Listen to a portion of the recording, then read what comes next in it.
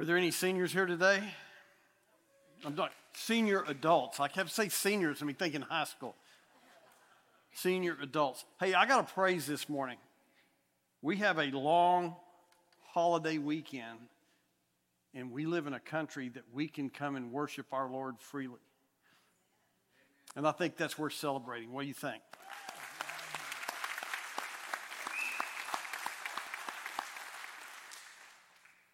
My name's Steve Ross, and I am the senior adult pastor, and I'm also a retired 39-year veteran of the fire service.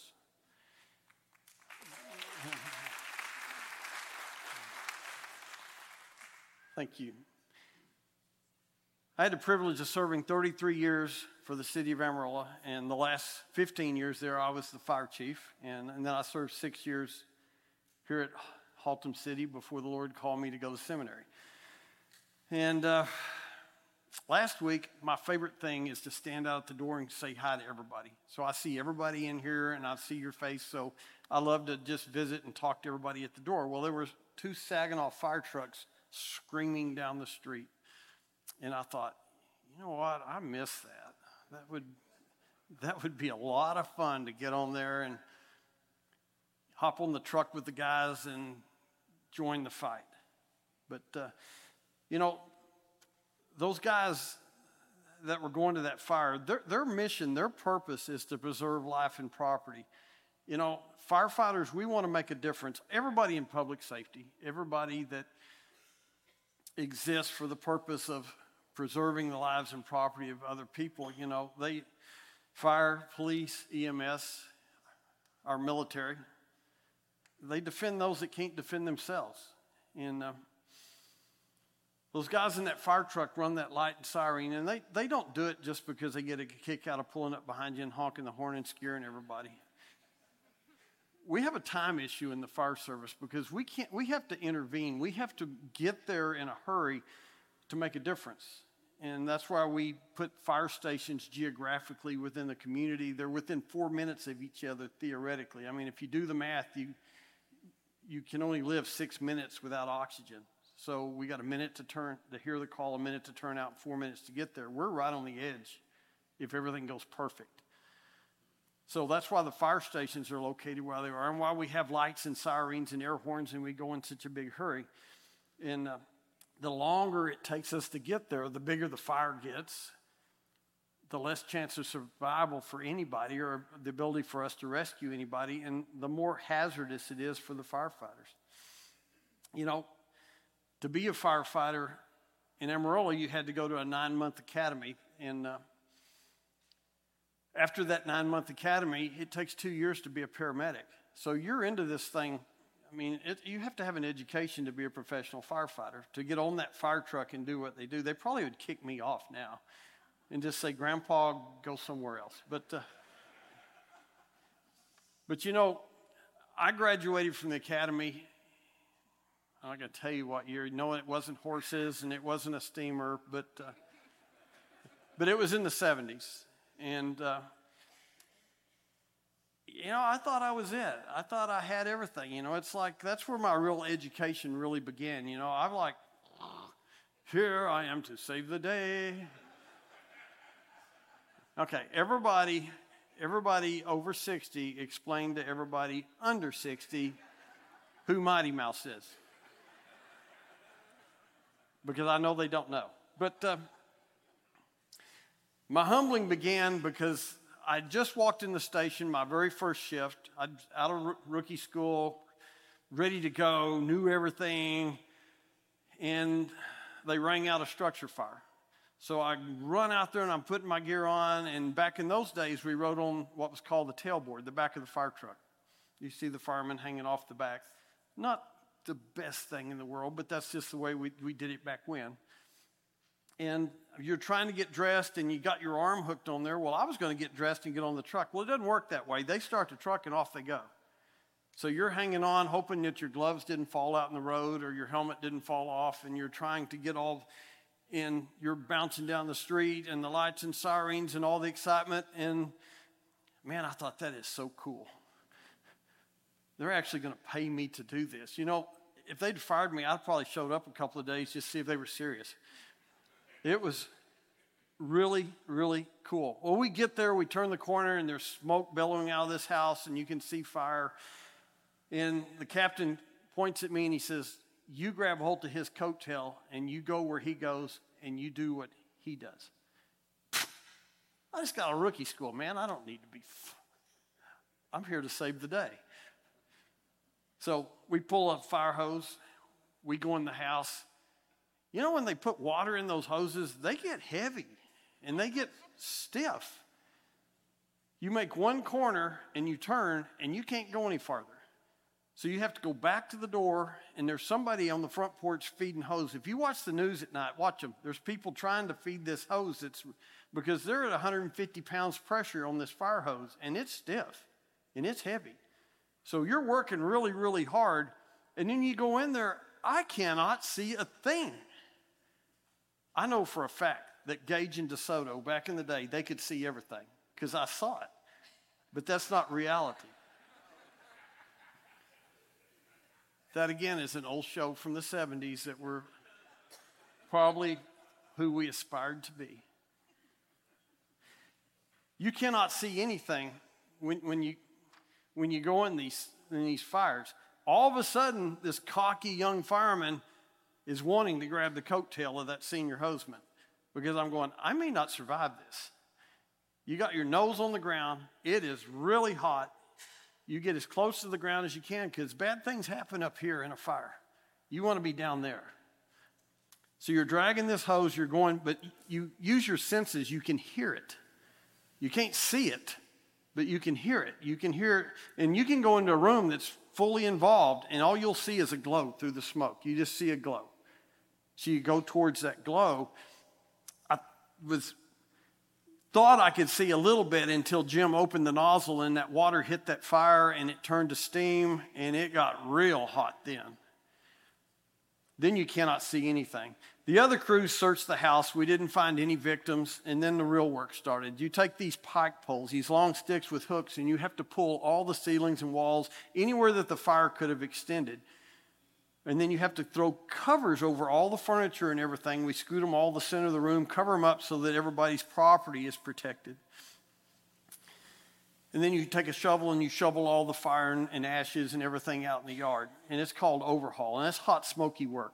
After the fire is over, we go back to the fire station, and a time-honored tradition in the fire service is anytime you do anything for the very first time, you get to buy ice cream. And I'm not talking Blue Bunny, I'm talking Blue Bell.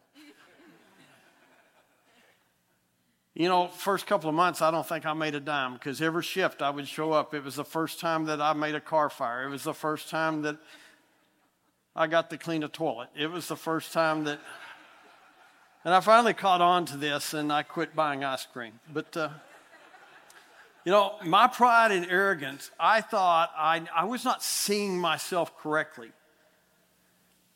You know, I didn't see myself correctly, and I didn't see my mentor correctly. And I put myself in harm's way because of that. I had to see him correctly, humble myself, and then strive to be like him. And you know, our relationship with the Lord is like that. You know, we think we have all the answers to life until we don't. And, you know, then we need to grab a hold to the Lord's coattail and understand our limitations, humble ourselves, and follow him. And that's how we prosper. That's how we survive. David found himself in a very similar situation. Today we're going to be in Psalms 34. Pastor Bard asked us, he said, hey, this summer I want you guys to take your favorite psalm and go talk to everybody about it. Well, this is a fireman's psalm. It's a psalm about how God rescued David and how God will rescue us. We have a God that loves to rescue us. So this is a fireman's psalm. David's situational awareness was wrong. He wasn't seeing things correctly. Situational awareness in our business, in the fire business, is what keeps us alive. It's when you see things accurately. You have all these different pieces on a fireground working, and they have to communicate so that you have the same picture in your head. If you're seeing it wrong, it can become hazardous. It's called situational awareness. So you have to maintain that. David didn't see himself correctly, but God rescued him anyway. Psalms 34 is divided into two parts. It's 22 verses. The first 10, 1 through 10, is a hymn. It's a personal song that David is singing to God, how God had rescued him. He had seen himself wrong, and now he rescued him. 11 through 22 is instructional. It's a sermon. It's for the people that were with David at the time. It was for the nation of Israel, and it's for us. It's a sermon to the community for people that desperately need to be rescued. It's an acrostic poem, which means that the first letter of every verse successively begins with the letter of the Hebrew alphabet. It was written that way by David so that they could memorize it. That psalm was written for times when we all need help and we all need deliverance. David wrote it as a memorial to a desperate time that he experienced. We know that in 1 Samuel 16:13 that the prophet Samuel appointed David to be king of Israel. He anointed him to be king. During this period, David, you remember the story of Goliath, that David slew the giant. He became a national hero.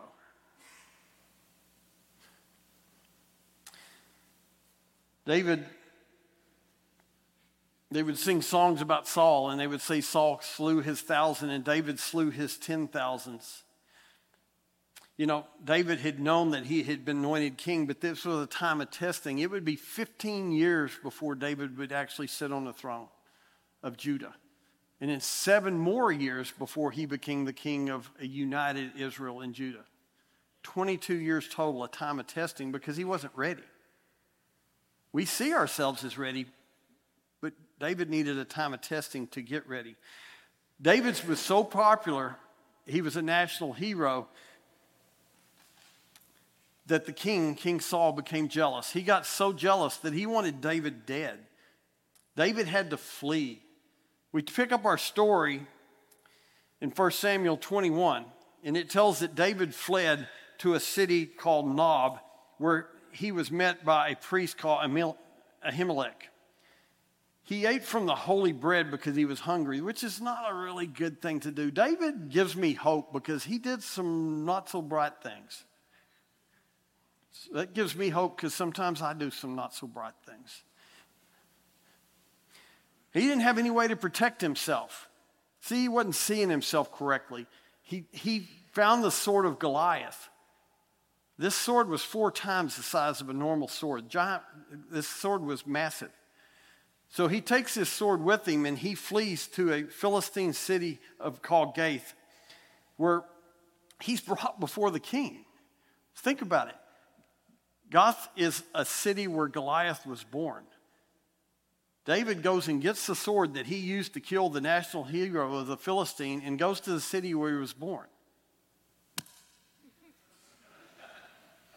It's not a great move.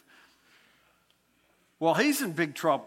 Well, he's in front of the king. He's called Abimelech, which is like our president, or it's a title, the mayor. It's what it means, the son of the king. Well, this particular king is called Achish, and David, to save his skin, he feigns insanity. He scratches at the gate and he slobbers all down his beard and he puts on quite a show. And the king looks at that and says, "Why are you bothering me with this guy?" He said, "Isn't there enough crazy people around me without this guy?" So David escapes. And he goes to the caves of Adullam. And with his brothers and 400 fugitives, 400 outlaws, David's sitting in this cold, damp, dim cave. And he begins to sing.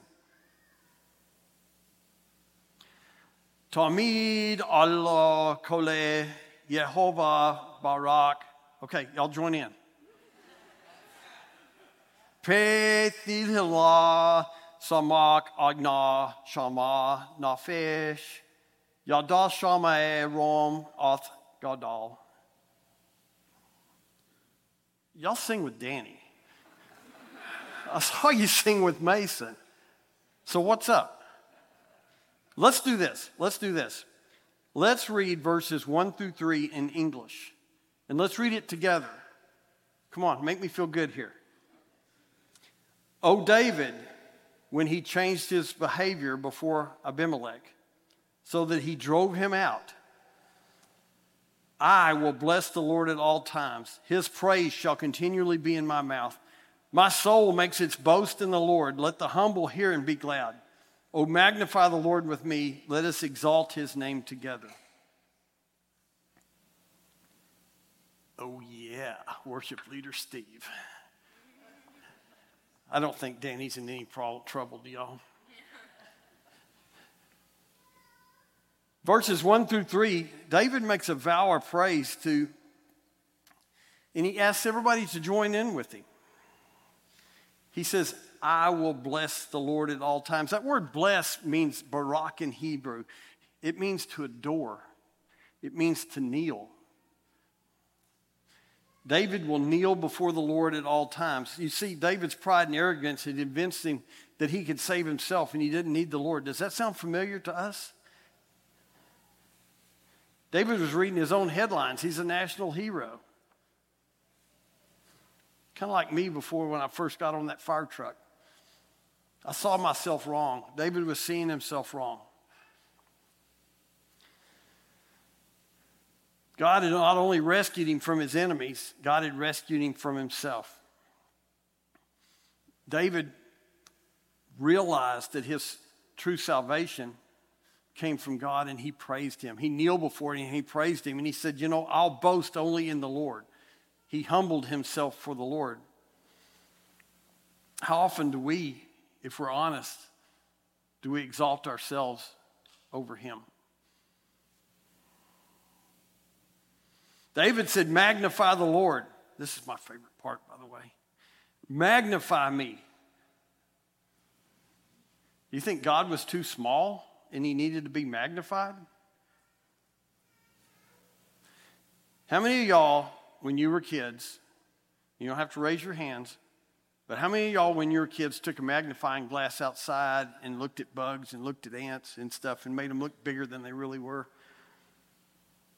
All right, and I know the girls wouldn't do this because they're too sweet, but how many of the guys took the magnifying glass and roasted the caterpillars?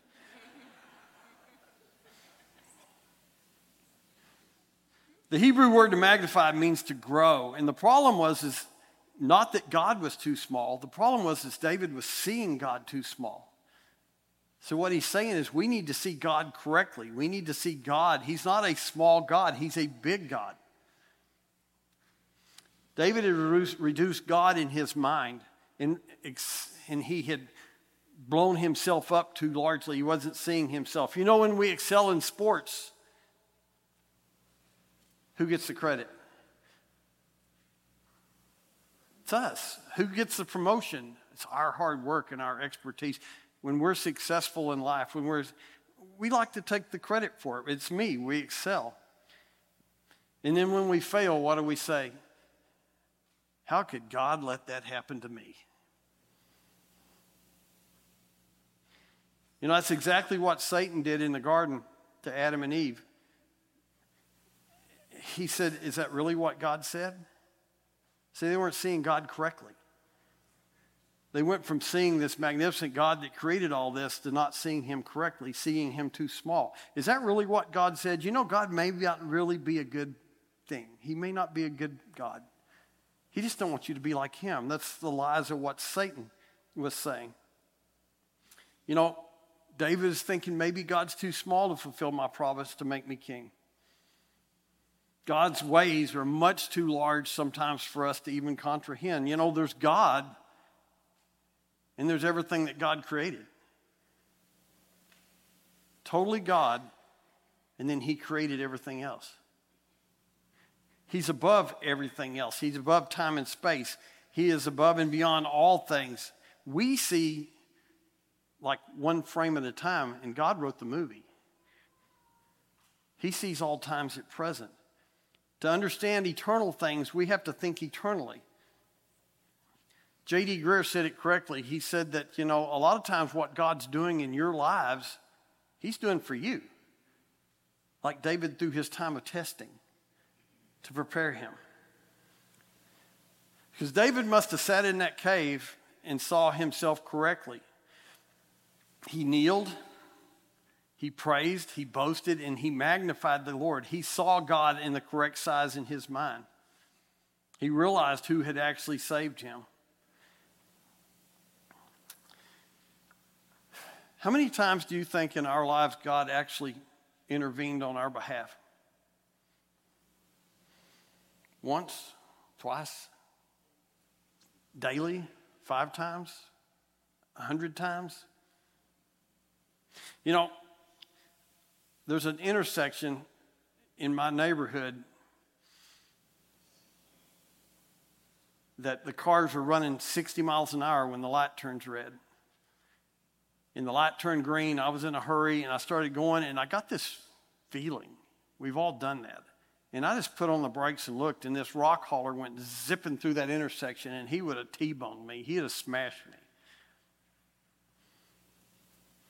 This is no slam against rock haulers. That guy was probably going too fast to stop. The point is, how many times has God done that for me? I kneel and I praise and I boast and I magnify him.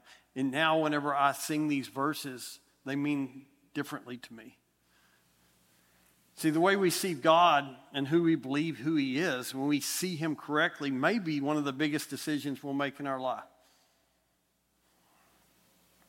In the cave of Adullam, David saw God correctly, and when he did, he had to share that story.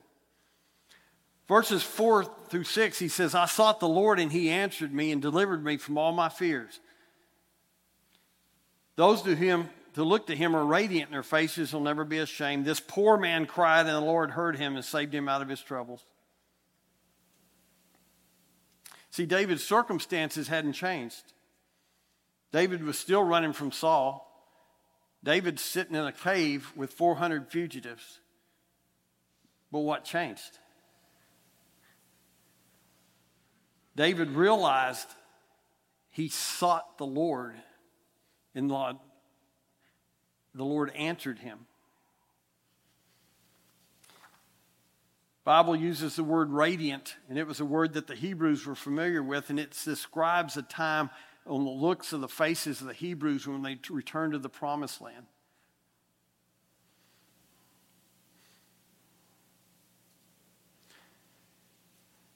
Poor man. David used the word poor man. We don't like being humble, but the fact is David's faith is what restored him. It rescued him from his fears. Jesus used the same words in Matthew 5:3, and when he said you have to be poor in spirit, it's a starting point for us. We have to humble ourselves to see God correctly. Poor in spirit means that we have to be totally dependent upon him. We have to see ourselves correctly. And when we humble ourselves and see ourselves as filthy rags and sinners before him, we now can see him correctly. But till ever we can do that, we don't see him correctly. We're kind of all caught up in ourselves. Whenever you can do that, David said, the angel of the Lord encamps around those who fear him and delivers them. He rescues them. Oh, taste and see that it's good. Blessed be the man that takes refuge in him. Fear the Lord, you his saints, for those that fear him have no lack. The young lions suffer want and hunger, but those that seek the Lord lack no good thing. This word angel of the Lord in Hebrew means messenger. It's used 57 times in the Old Testament. This same angel of the Lord spoke with Hagar. You remember Hagar was exiled whenever Sarah became jealous and exiled her. The angel of the Lord came to her and said, I will greatly multiply your descendants. This angel said, I will greatly multiply your descendants. Abraham, he spoke to him and he said, by myself have I sworn, declares the Lord, I will greatly bless you. And with Moses, he said, I am God of your father, Abraham, Isaac, and Jacob. I am the God, is what he said. This angel surrounds those that fear him.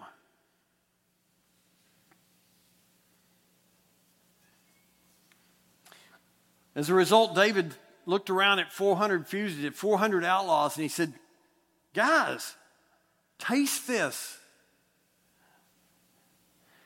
See, the Hebrews, whenever God would deliver them or rescue them, they would have a sacrificial meal in remembrance. So that would have struck a note with them. What he was saying is, God rescued me. Come get you some. Listen to me, he said. He said, this is the way to a blessed life.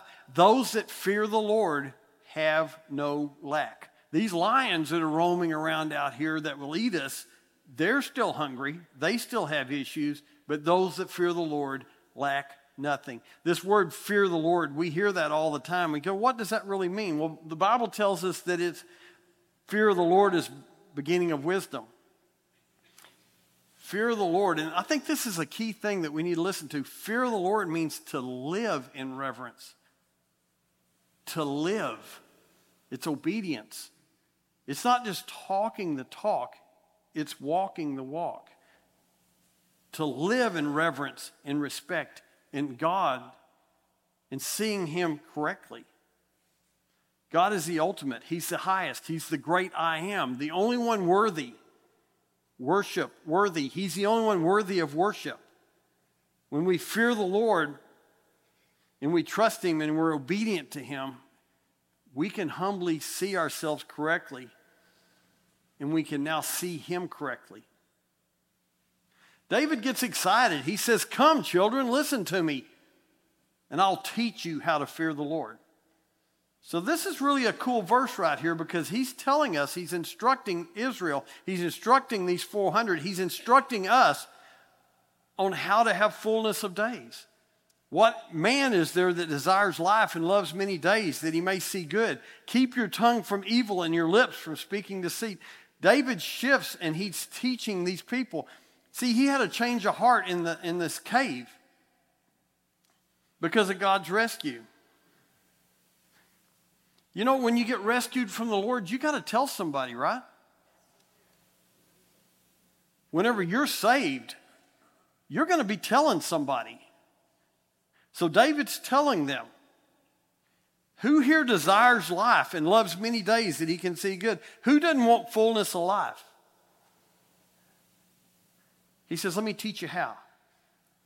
Thomas Gattaker, a famous 16th century British pastor, famously said, it's not a matter of how long we live, but to live blessed. See, that's the same words that Jesus used, Makarios, blessed are, Makarios.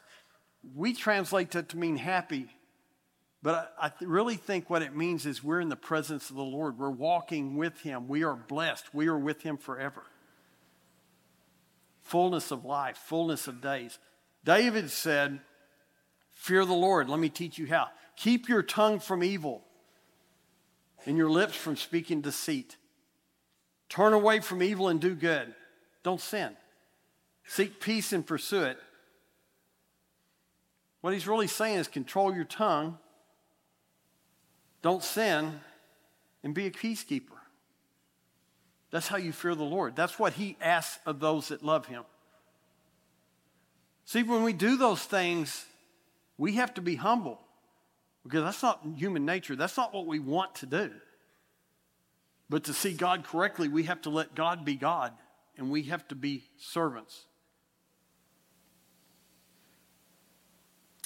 Fire service, we have things called standard operating procedures, SOPs. They're time-proven standards. These standards are for the well-being of each and every firefighter. These standards are for the benefit of the fire department so we work as a team, and it's for the citizens so we can save people. These standards keep us safe. These standards are essential to our survival. Those that operate outside of those operating standards, they open themselves up to chaos, to fear, to sadness, and what's worse is they open up everybody else around them to the same. You know, we were created for fellowship with God. That's our purpose. That's why we're here, is to glorify Him. And that's an eternal fellowship with God. He gave us these operating procedures so that we can live fullness of life, so that we can be blessed, so that we can prosper and walk with Him. He gave us His word so that we can live the good life. Now it kind of gets hard, and this really breaks my heart, but this is a reality. The eyes of the Lord are towards the righteous, his ears towards their cry. The face of the Lord against those that do evil, to cut off the memory of them from the earth. God watches over those that do right. Righteous, right with God. That's where the word comes from. When you're righteous, you're right with God. And you're right with God when you humble yourself. You see yourself the way God sees you. The Bible says he turns his face against those that do evil and will erase their memory from the earth. That's not a good thing, to be erased from your memory from the earth. God's ears are open to their cries for help. I remember when we brought our kids home from the hospital. They were so small and so helpless, and we were very inexperienced parents. You would lay in bed and you would listen to those kids in there. Some of y'all have been there with me. And when they would cry, we would hop up and we would run in there. Okay, well, Deanna would hop up and run in there. And that's what David's saying. His children, God listens for our cries for help. And as a loving parent, he wants to respond to our needs. And here's where God talks about how the righteous cry for help, the Lord hears and delivers them from all their troubles. Does that mean that if our troubles are just going to presto changeo go away? No, but there's nothing that we can't take on that the Lord walking with us that we cannot. He will rescue us from those troubles. The Lord is near the brokenhearted and saves the crushed in spirit. Many are the afflictions of the righteous, but the Lord delivers us out of all. The Lord loves to rescue the righteous. He loves to rescue their children. You know, David's surrounded in his cave with 400 fugitives, 400 outlaws. Some of them were there because they were in debt. Some of them were in there because they had addictions. Some of them were in there because they were running from their sin. Some of them were in there because they're estranged by their sin. God hears the voice of the righteous. Bible tells us, we just learned that he encamps around the righteous. He protects the righteous. We have no lack if we're righteous before him, if we fear him. You know, that's the real rescue right there. David prayed to the Lord. He humbled himself. He saw himself the way the Lord sees him. God restored his soul. God can restore our soul. There's no afflictions that we can go to that the Lord cannot help us with.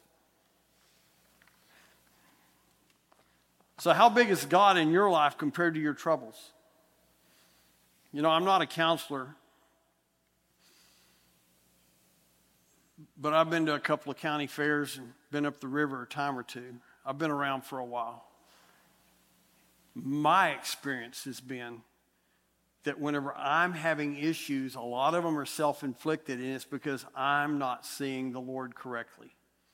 I'm seeing myself way too big and seeing him way too small to handle my problems. David humbled himself, sought the Lord, broken, poor in spirit, and the Lord saved him. Verse 18 says that God is near the brokenhearted and rescues the crushed in spirit. In 2020, my wife of 42 years, my best friend Deanna, she went to be with the Lord. And I was crushed. That word crushed in Hebrew means to hammer ore. It means to take a hammer and smash rocks, to crush rocks. Sadly, a lot of us have felt that way. We felt brokenhearted. We've known that feeling. You know, it was a time of testing, and it was a difficult time, and I couldn't do it alone. I'm being honest with you. I could not do that alone. You can't breathe. You feel like you're falling. And she was my confidence, and you lose that, and the Lord answered my prayer. He heard my prayer, and he carried me, and he comforted me with this right here. And in all honesty, what I realize is the only thing that I really have, the only thing that's eternal, is my relationship with him. He surrounded me with the comfort of loving Christian brothers and sisters, and they carried me. He promises in verse 19 that as Christians, we're going to find troubles. But the Lord said in John 16, this is Jesus Christ talking to us. He said, I have said these things to you that in me you may have peace. In the world you will have tribulation, but take heart. I have overcome the world. Christ has overcome this world. You see, I understand now that the Lord rescued Deanna from this world. She was an alien to this world. She's home now. She's where I want to be. She's where we all want to be, is with our Lord. No more trials, no more sorrows. Deanna's in the presence of the Lord forever. I just pray that I fear him correctly and I suffer well till ever he rescues me and takes me home. David finishes up the psalm in verses 20 through 22 with introducing a prophecy. He's talking about our souls here. This is talking about rescuing our soul. He keeps all his bones, not one of them is broken. Affliction shall slay the wicked, and those who hate the righteous will be condemned. And the Lord redeems the life of his servants. None of those who take refuge in him will be condemned. That's a strange statement. You're sitting in this cave and the king is standing up in front of you talking to you, and he goes, none of his bones, he keeps all of his bones, none of them will be broken. And they're probably going, well, you know, David's a warrior and he hadn't broke any bones. That's not what he's talking about. Scripture tells us in John 19:36, for these things were done so that Scripture may be fulfilled, not one of his bones shall be broken. He's talking about the suffering servant. He's talking about the coming Messiah. He's talking about God rescuing our very souls. That Jesus would step out of heaven and God with man. Fully God and fully man. And he'll live a perfect life. And he would die a ghastly death on the cross in my place and in place of you. Defeating sin. He died for my sins. He died for your sins. And he imputed his righteousness upon those that believe that. He was buried and God raised him after 3 days, defeating death. David sadly says, evil will slay the wicked. Their sins will slay the wicked. They love their sins.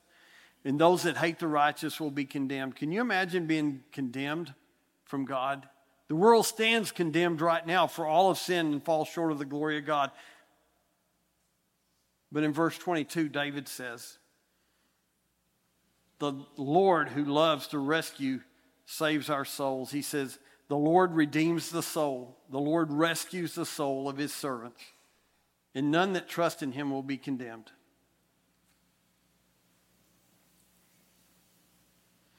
About 30 years after I made that first fire, I was the fire chief in Amarillo.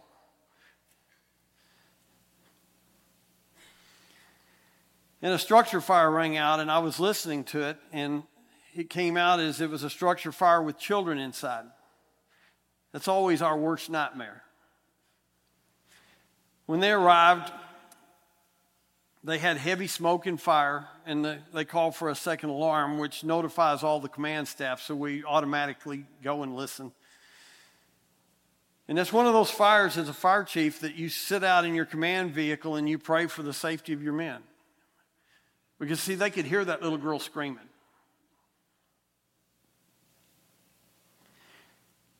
They needed to come out of that house, but they couldn't come out of the house till they found her.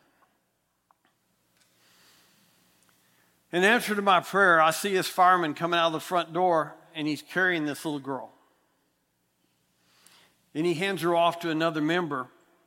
And he is so hot that when we're putting water on his coat to cool him off, because he's cooking, those coats are good to 1,300 degrees. And this guy is burning up. So they're putting water on him. They're trying to get his coat off of him because it's burning him. Did you know that little girl did not have one burn on her? Took her out of that fire, that house, so hot that guy and all of his gear was burning up, and she did not have one hair on her hands singed. You know, that's a miracle. It's supernatural, and everybody there saw it. It was a gracious and merciful God for that little girl. He saved her life. He rescued her. But that wasn't a miracle. Every fireman there saw that. Everybody on the fire department heard about that. Everybody's family heard about that. I'd like to tell you that everybody that heard about that came to the Lord, but that's probably not true. But I do know that what the true miracle is God saved the souls of some firefighters that day. You know, there's nothing cooler in our business than saving somebody, but that was a real rescue. You know, he loved us so much to die on our place on the cross for our sins. He was buried and rose, defeating death. And if you can see yourself correctly as a sinner, and you can see yourself in need of a Savior, and we turn from our sins, he is faithful to say that if you believe in your heart and profess through the mouth, you will be saved. You know, he's the real chief. He's the real one that really saves our souls. If we can just humble ourselves and see ourselves correctly before him, then we can see him correctly.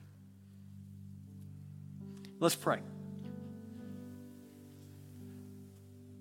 Father, thank you for this song. Thank you for rescuing us. Thank you for being our chief. Lord, just forgive us whenever we don't see you correctly.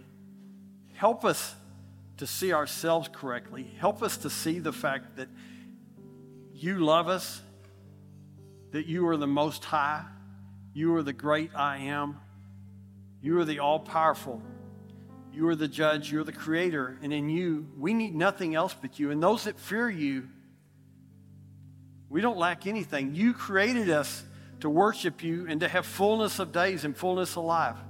And you gave us the ability to know how to do that. I pray for those today that have issues, for those today that have problems and have struggles and are being persecuted. And we pray, Lord, that they seek you, that you hear them and you answer their prayers, that you walk with them. You walk with the brokenhearted. You were with me and you saved me and you rescued me. I pray for that rescue for them. I pray for those, Lord, that don't have fellowship with you. I pray that they humble their hearts, they see themselves correctly, they turn, and they worship you as their Lord and Savior. We just praise you and thank you, Lord. In the holy, precious name of Jesus Christ, I pray.